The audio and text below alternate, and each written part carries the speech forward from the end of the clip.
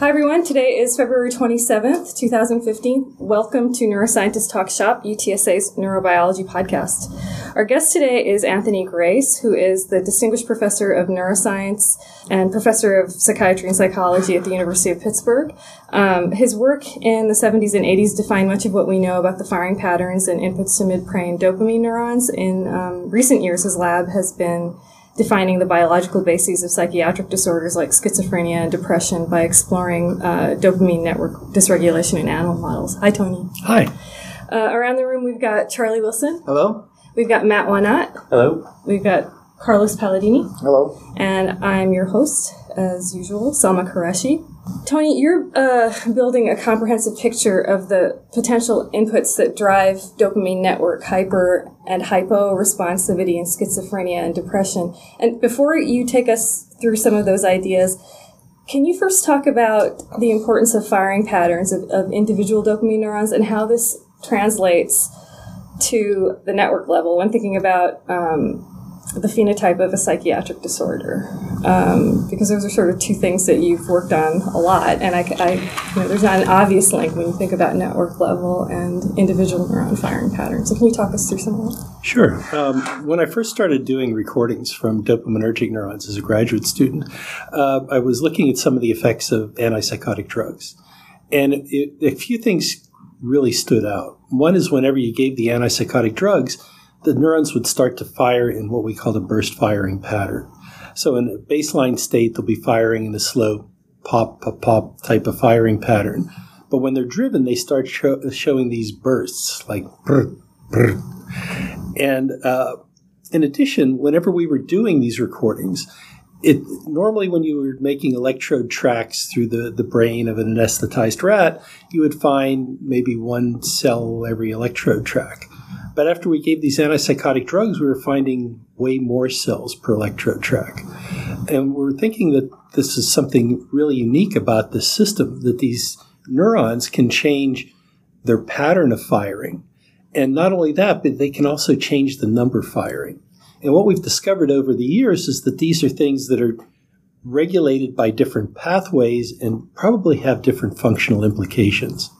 So studies by Wolfram Schultz and others have shown that whenever you're recording from dopamine neurons in a awake behaving animal, that whenever the animal is exposed to a behaviorally salient or behaviorally relevant stimuli, dopamine neurons fire in these bursts of action potentials.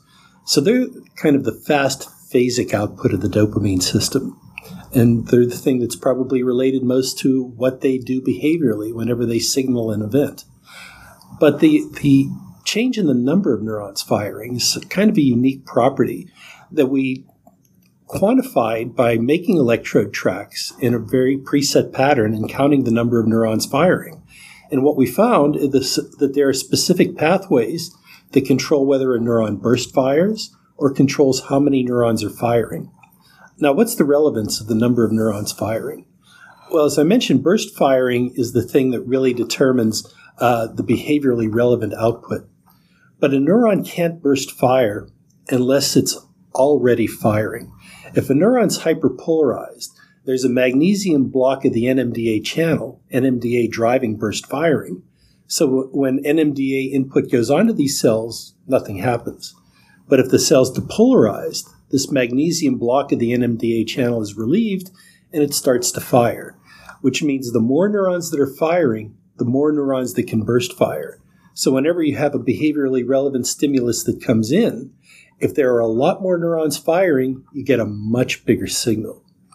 Now, as far as what controls the number of neurons firing, this seems to be controlled by a pathway that originates in the ventral hippocampus.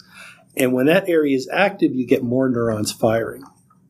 Now, this is interesting because what the ventral hippocampus is involved in are things related to context, or your ability to adjust your behavioral response depending on settings, environment, past experience, and things like that. So the more charged the context, the more neurons are firing. The more neurons that are firing, the bigger dopamine signal you're going to get when they're exposed to a stimulus. And this is something you want to regulate. You don't want to always be on edge, ready to respond to everything that comes along, no matter what. You'll burn yourself out. So when you're in a very benign context, there aren't a lot of neurons firing.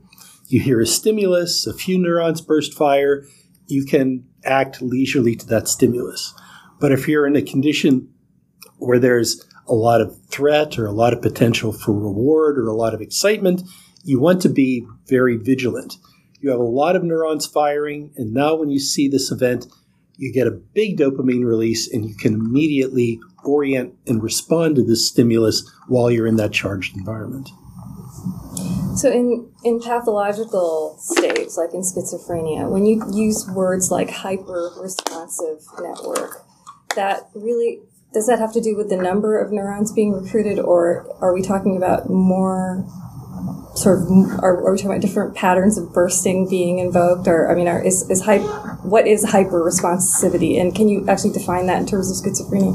What are we talking about when we talk about a hyper-responsive network in schizophrenia? So, a number of studies have suggested that the dopamine system has a big involvement in schizophrenia. All antipsychotic drugs that are effective at treating schizophrenia are dopamine blockers.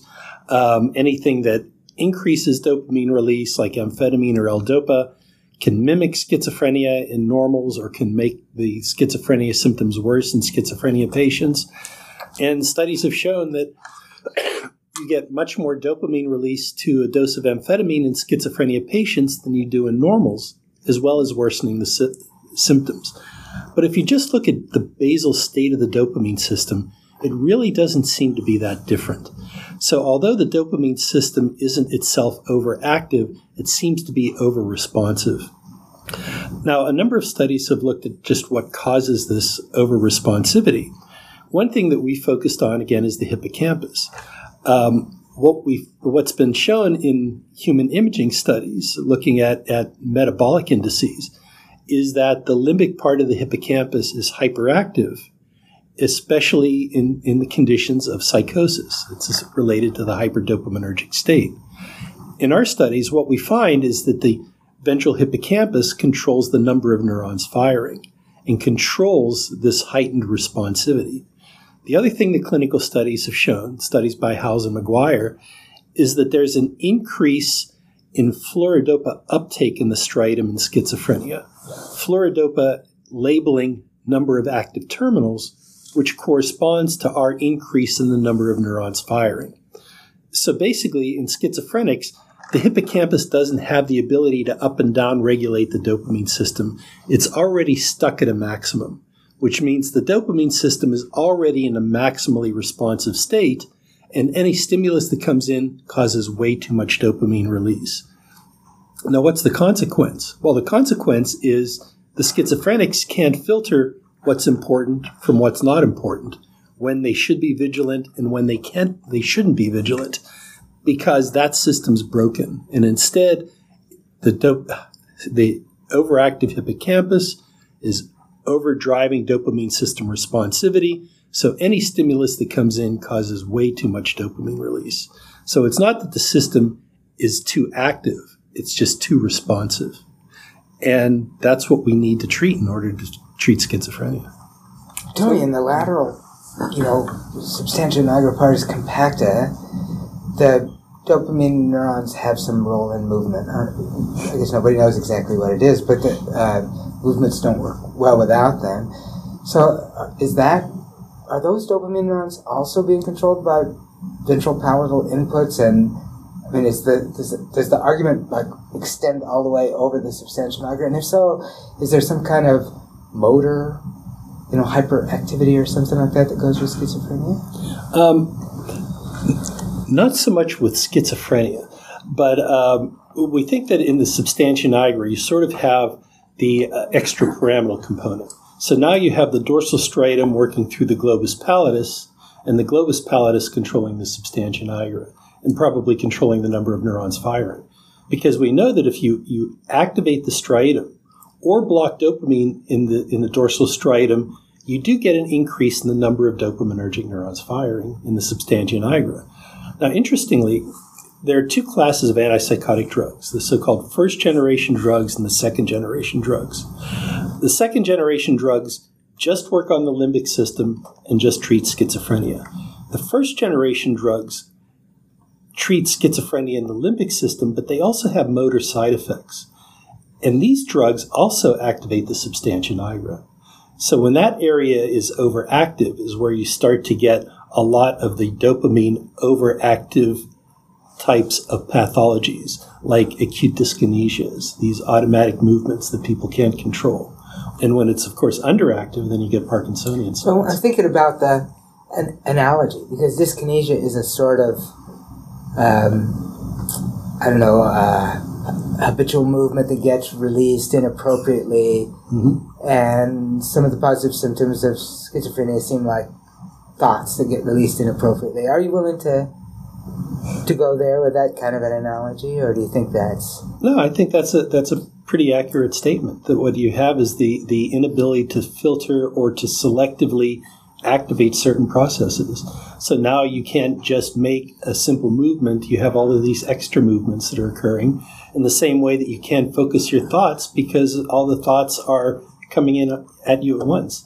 I mean, it's interesting because the word schizophrenia, that's always been misinterpreted in the popular media as, two minds, really isn't meant that way. It's meant that there's a division of thought processes, that thoughts are divided in such a way that they can't be focused. And that's sort of where the term schizophrenia came from. And that's a pretty accurate description of what the patients are feeling, that their thoughts are being pulled in all different directions with an inability to really focus them. Just like whenever the motor system is overactive, you've got movements that are occurring in ways that aren't going to get you to where you want to be motorically because of all these extra movements that are occurring. So how do the second-generation drugs selectively go after the limbic component of the basal ganglia instead of the motor component? What's the pharmacological secret sauce that makes that happen? There's a lot of ideas about it. And the idea isn't so much that it's selective for the limbic system as that it's protective of the extrapyramidal system. So one thing that you see in the second-generation drugs are anticholinergic properties. And, of course, one way you treat motor side effects is with anticholinergics. And the other is the serotonin 5-HT2A antagonist properties. And it's thought that those properties actually protect the motor system. And, in fact, there have been adjunct treatments with antipsychotic drugs that manipulate the serotonin system that allow you to give higher doses of antipsychotic drugs without getting side effects to the same degree. And it's thought that this extra effect on the serotonin system and potentially the cholinergic system are really what's protecting the extrapyramidal system from the effects of these drugs. So there's a preferential innervation of serotonergic towards lateral dopamine system, towards compacta versus VTA then?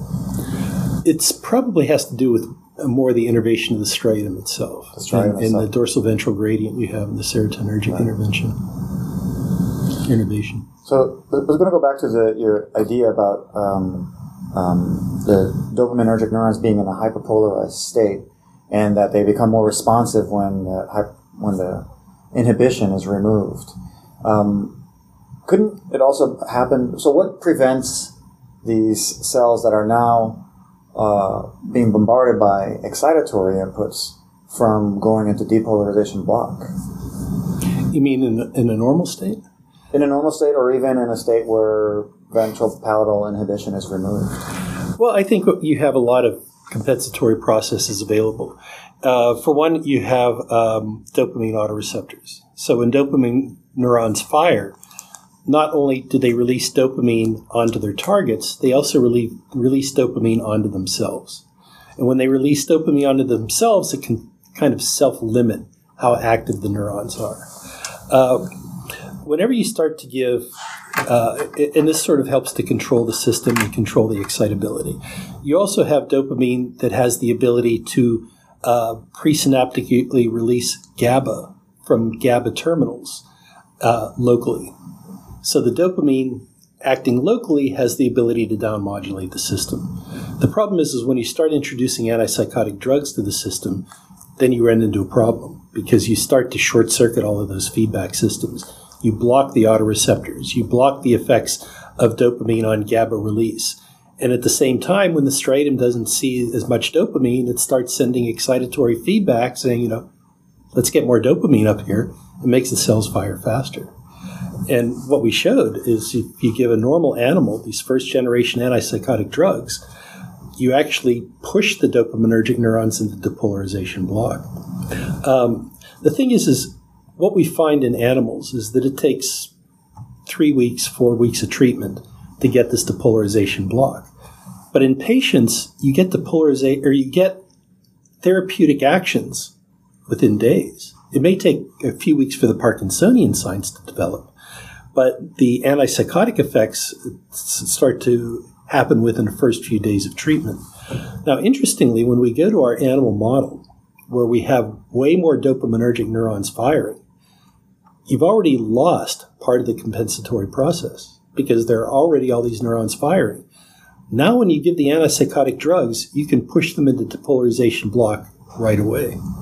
So in the schizophrenia patient, the dopamine system is already overactive, and as a consequence, the antipsychotic drugs have much greater efficacy. And in fact, when you look clinically, you find that the more floridly psychotic the person is, and supposedly the more activated the dopamine system is, the more rapid they respond to antipsychotic drugs. So then would there be a ceiling effect on the psychotic symptoms? So they have a self-breaking mechanism no matter how much you try to release them from inhibition. Does schizophrenia symptoms just reach some kind of plateau in which they don't develop anymore after that? Well, I mean, certainly neurophysiologically they're going to reach a plateau. Yeah. But there's also the psychological component of this, because they're being bombarded with stimuli, and how they react to that stimuli is going to change over time. Schizophrenics always say one of the things that's so disturbing about the disease is the fact that it keeps changing on them. And once they get used to a set of symptoms, all of a sudden other sets of symptoms start to arise because these modulatory pathways are so important for so many different functions. And when you start screwing them up, you can start to get all these other types of symptoms emerging. Subsequent screw-ups. Yep. So which cells, is there anything special about the cells that manage to keep firing even when in normal ventral pallidum inhibition? So you always say that about 50% are not firing, 50% are firing. Is that just an accident that some of them are firing and some of them are not firing, or are they special cells? Do they project to a special place, or they have a certain molecular signature or anatomical profile? We haven't really looked to see whether they have different projection sites. The fact that it happens to so many of the neurons suggests that a majority of them, based on the region where we're recording, are projecting to the ventral striatum nucleus accumbens area. So in that case, there are probably a lot that are firing and at least half that aren't firing. What makes them special? I mean, it's not really clear because we haven't been able to individually label neurons and do whatever molecular studies that are needed. I think that basically what you have are neurons that have a sliding scale of excitability. Some of them are going to be more excitable. Maybe they're smaller in size. Maybe they have a higher input resistance. But something where the slow depolarization that drives them continues to be effective.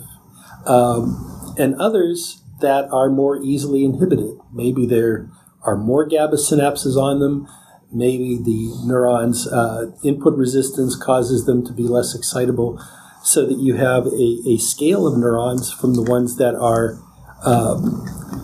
take an awful lot to be inhibited to ones that are inhibited very easily.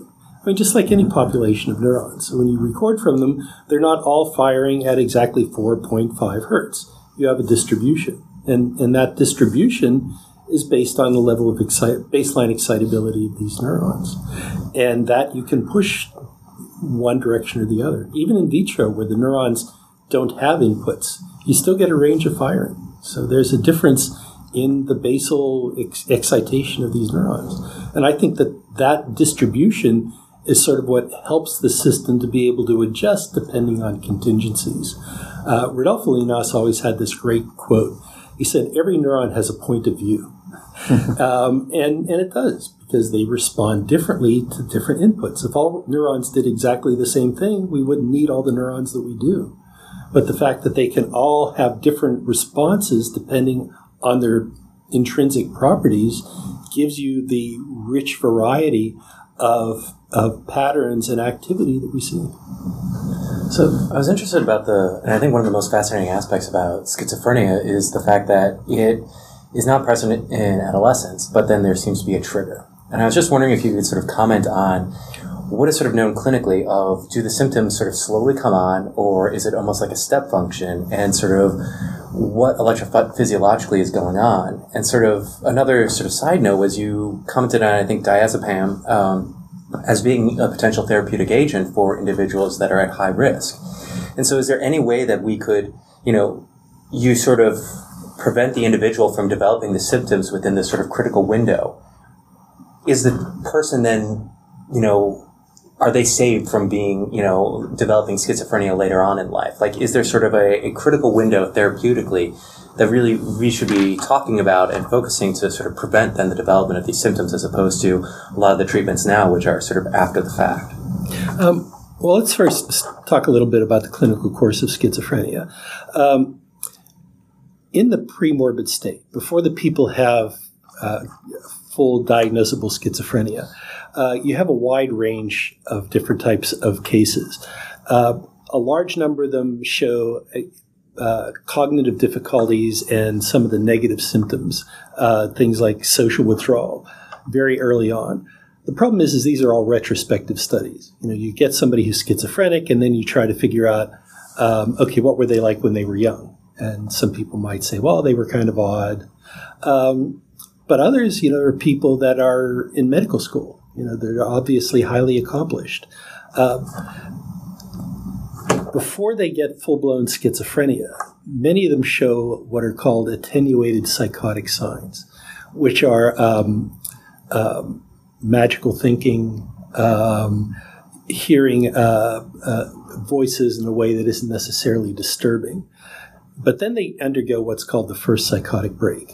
And the first psychotic break is late adolescence, early adulthood, like 17, 18, 19, 20. It's actually a little later in females than it is in males. At that point is when they get the florid psychotic signs. They're hearing voices. Their thoughts are disorganized. They can't construct sentences. They're very stressed, hyperreactive, a big cognitive decline in cognitive abilities that are occurring with this first psychotic break. Now, as far as what happens as an antecedent to that, there were some studies that were done by Eve Johnstone and also by Robin Murray, where what they were looking at are children that were at risk for schizophrenia based on family history. So they may have a parent with schizophrenia or a sibling with schizophrenia. And what she did is she tested them through a number of psychometric tests and then followed them to see who transitioned to schizophrenia and who didn't. And what she found are the children that showed hyper-responsiveness to stress tended to be the ones that converted to schizophrenia. Now this is really interesting because of what the impacts of stress are. The frontal cortex is an area that's really involved in controlling stress responses. There's some evidence that some frontal cortical functions might be disrupted in patients before schizophrenia comes about because of the social problems that they have that are frontal cortically driven. And also because the frontal cortex is involved in controlling stress. Under those conditions, the stress, if it's uncontrolled, can have deleterious consequences.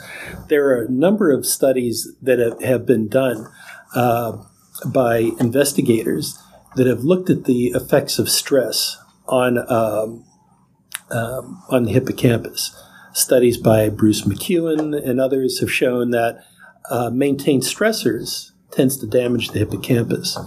And it damages the hippocampus primarily by interfering with these parvalbumin interneurons. Francine Bennies did studies where she hyperactivated the amygdala, actually drove it into seizures, and amygdala being an area that's involved in stress. And one thing she saw was a loss of parvalbumin interneurons. And one thing you see in schizophrenia patients is this loss of parvalbumin interneurons. Now, when we look at our animal model of schizophrenia, what we find is the dopamine system isn't hyper-responsive from birth. It only gets its hyper-responsivity later in life, about the time that you start seeing this disruption in schizophrenia patients. What we find is that these animals, even around puberty, are hyper-responsive to stress and are way more anxious than normal animals. And we think that this anxiety is what overdrives the hippocampus, leads to loss of parvalbumin interneurons, and starts this whole cascade of events. Now, if that's true, what would it suggest is that stressors around that period can have a big impact on whether someone gets schizophrenia. And there's a lot of evidence for that. Robin Murray had shown that the number of times a family moves when the child's between the ages, I think, of 11 and 15 is a big risk factor for schizophrenia, because every time they move, the child has to re-engage all of their social contacts. They've got to break into already established social orders, which is very stressful. Jamaicans that move to Great Britain, especially in this early period, have a 7 to 10 times higher incidence of schizophrenia, again, because it's a minority moving into an established social order. But on the other hand, if you look at places that have very stable family bonds, like, for example, the barrios around Sao Paulo, Brazil, the incidence of schizophrenia is significantly less there than in the general population. And it's thought to be because the family structure and family bonds are so good that it mitigates the effects of stress, and you don't get as much transition to schizophrenia. Now, in our animal models that we see that are hyper-responsive to stressors, what we did is we started treating them with diazepam, Valium, an anti-anxiety agent. But right around the time of puberty, for only about 10 days, and waited for the animals to reach adulthood. And when we looked at them, dopamine firing is normal, amphetamine response is normal. We seem to have prevented them from showing this schizophrenia. Now, I don't think we should go out and start, treating children with Valium. But what we can do is to take this to heart. We could look at people that may be at risk for schizophrenia, test their stress responses, and those that are hyper-responsive to stress, treat the stress. Get them into psychosocial programs, get them into programs that can teach them how to mitigate the effects of stress. Something that Pat McGorry has been doing in Australia in his in a number of clinics where they get children that are at risk and start bringing them into these highly social supportive environments, and with one of the hopeful consequences, mitigating the effects of stress and preventing these transitions to schizophrenia. So you can take your mice, so when you evaluate your mice after the diazepam treatment, you find that they're no longer in adulthood hyper-responsive to stress, and you can't push them to any sort of equivalent of a psychotic break. Not that, I don't know what you would call it for the animal. Yeah, their stress responses are normal in the adult, and the dopamine system is normal. The response to amphetamine is normal. But yet they still show a lot of those anatomical signs, like the decreased neuropil. I mean, when you look at these brains, do they look like schizophrenic brains still, or it's all completely halted in its tracks? We're looking at that now, so I can't say for sure whether that happened. One of the things we want to look at is whether we've prevented the parvalbumin neuron loss, or whether we've just mitigated the effects of it, and that's something that we hope to find with some of our later studies. But presumably, in people who are at risk for schizophrenia pass successfully through this age at which psychotic breaks happen, are then protected after that. Isn't that true? Or is that wrong? No, generally you see schizophrenia, as I mentioned, 18 to 21 in males, 22 to 26 in females. So if you're 35 years old and you're not schizophrenic, you're probably not going to be schizophrenic. Yeah, unless you've undergone some extreme traumatic incidents. There's sporadic schizophrenia. But in most cases, you get it at the earlier ages. And once you get past a certain age, the chances of getting it are very small, with one exception. If you look at the incidence of schizophrenia, overall, it's about the same between men and women. But in this, late teens to mid 20s, there are less women that have schizophrenia than men, but they catch up at menopause. Oh, really? There's another opportunity. Yeah. So it's thought that estrogen protects women so that they get schizophrenia later and probably don't show as bad signs because they're further along, in social development. But some that it protects them from schizophrenia all the way up to menopause. And then as soon as they lose the estrogen, that's the missing population that gets schizophrenia. So is then, sex hormones, is that then, another trigger that people have sort of potentially looked at as far as, knowing that those are sort of changing during pubescence? And yeah, is that sort of a critical factor? And in some ways, is that also something that could be targeted from therapeutic, interventions? It's difficult to say because when they're having their first break, late teens, early 20s, all those hormonal changes are long in the past. Whether that's playing a role in some of these initial stress-related changes hasn't really been looked at. But it's certainly an interesting idea. Is anybody prescribing Valium? I mean, is there a clinical trial on this? I mean, your data speaks to there should be a study going on. Is there any sort of active clinical study looking at the effect of Valium in you have a better drug. I'll volunteer my kids. Yeah. No, it's not that I know of. And, it's one of these things that you don't want to give it to everybody. But, find the people that are hyper-responsive to stress and treat the stress. And you don't have to do it with Valium. We did it because it was a easy, direct way to treat rats. But you don't have to use that in humans. There are other types of interventions you can use. I would love to see clinical trials done on this. But it's going to be an expensive clinical trial because you're talking about conversion rates of a few percent. Even people with a genetic risk, with a parent that has schizophrenia, the conversion rate's only going to be about 15 to 20%. So you're going to have to either treat a lot of people, but in any way you're going to have to follow a lot of people over 10, 15, 20 years to see which transitions and which don't. And that's not amenable for a 5-year NIH grant. Yeah, it's definitely. So are we going to get a chance to talk about depression?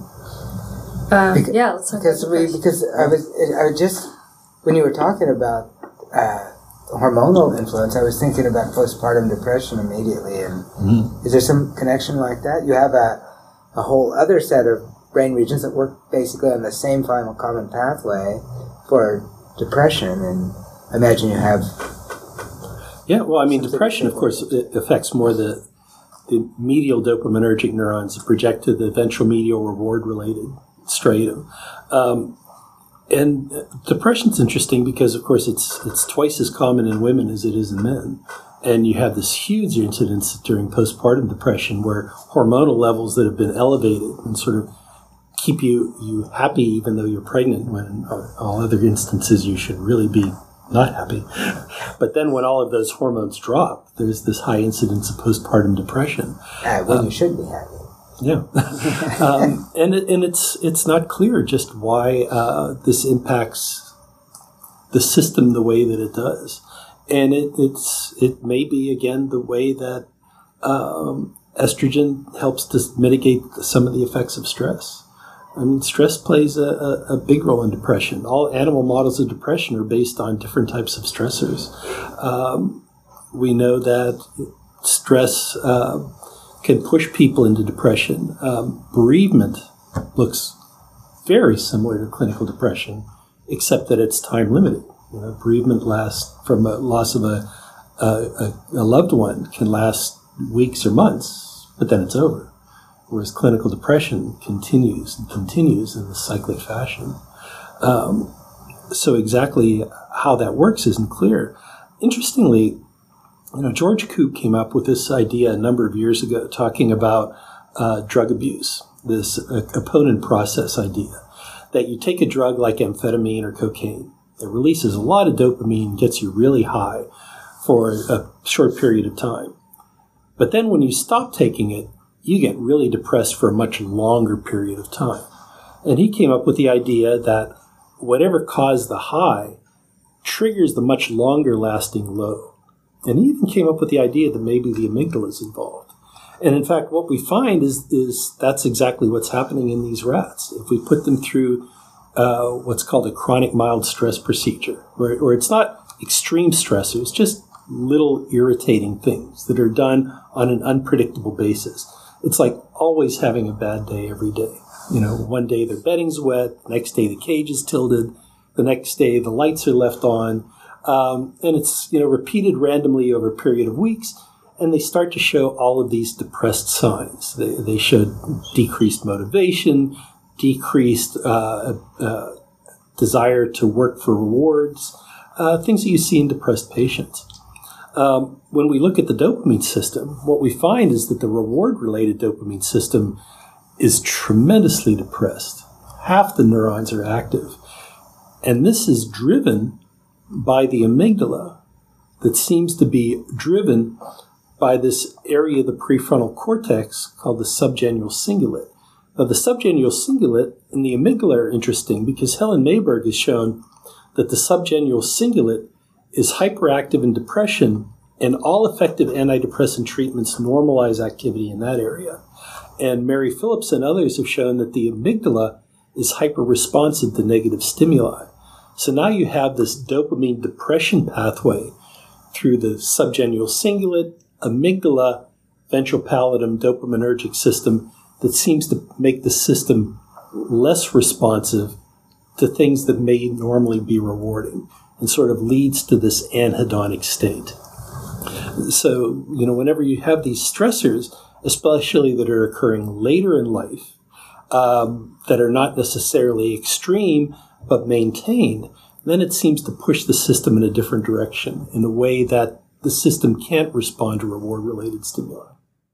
Things that are sort of interested in is there's a number of models of schizophrenia that in rodent systems, and one of them is the neonatal ventral hippocampal lesion, which is pretty much doing the opposite of what you find in the man model. And could you comment on sort of the benefit and drawbacks of like the different model systems? Has the field sort of converged to sort of one or a couple models that sort of are better sort of translationally? So, the ventral hippocampal lesion model I'll talk about first, because on first blush you might think, well, this is just the opposite, but it's not. The neonatal ventral hippocampal lesion model is dependent on making a lesion in the ventral hippocampus early in life, but the lesion can't be very extensive. In fact, Neil Swerdlow had this paper out called Less is More. And what he found is with small lesions, you get something that looks like schizophrenia, but the bigger the lesion, the smaller the pathology. Now, Patricio O'Donnell has done work in his own lab that I've been trying to get him to publish for years, that what he did is to go in and record from the neurons that are left. And the neurons that are left are firing like crazy. So it's a similar type of thing. You're disrupting enough of the circuit to make it hyperactive. And that hyperactivity is what's driving the dopamine system. And that goes along with the clinical studies of hyperactivity in the hippocampus. Now, there are other models. One of the other really attractive models is the immune activation model. So there have been studies that have looked at influenza infections in pregnant women. And what they find are women who had severe influenza infections during the second trimester had a higher incidence of schizophrenic births. Now, it's not a huge incidence. If you get the flu in your second trimester, you don't want to run out and get an abortion. It's a tiny percentage, but it's statistically significant. And what people have done is they've looked at an immune activation by using interleukin, which mimics a lot of the immune activation symptoms. And what they find is when they do it, in this case a little bit earlier on in development, when they look at adult animals, they get things that look a lot like schizophrenia. And of course, there are other types of models, peripubertal stress models. The thing that's fascinating are all of these, and there's also a great series of studies by Kim Do in Switzerland showing that increased oxidative stress can lead to schizophrenia symptoms. The thing that all of these have in common is they all lead to parvalbumin interneuron loss and hippocampal hyperactivity. And this goes along with what we think about schizophrenia. In schizophrenia patients, we see this hippocampal hyperactivity, dopamine hyperresponsivity. But for the longest time, people think that it's a common pathophysiology with multiple etiologies. In other words, there are a lot of causative factors that lead to the same consequence. And I think what we have is this sensitive amygdala hippocampal parvalbumin stress system that it doesn't make any difference whether this is activated because the frontal cortex isn't controlling stress, whether someone's in a highly stressed environment, whether you're getting oxidative stress, whether there are other types of factors that are interfering with hippocampal function. But all of these things have the common consequence of parvalbumin interneuron loss, hippocampal hyperactivity, and overdrive of the dopamine system.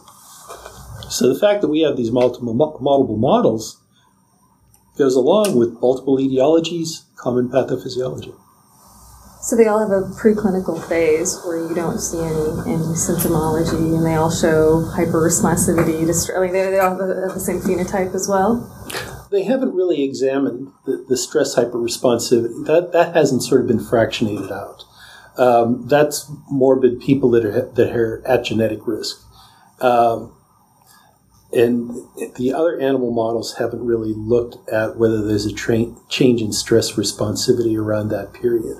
But the fact that they all have this delayed pathology in common suggests that they're all sort of working through the same type of circuits. Thanks for joining us today. This was great. This has been Neuroscientist Talk Shop. Thanks.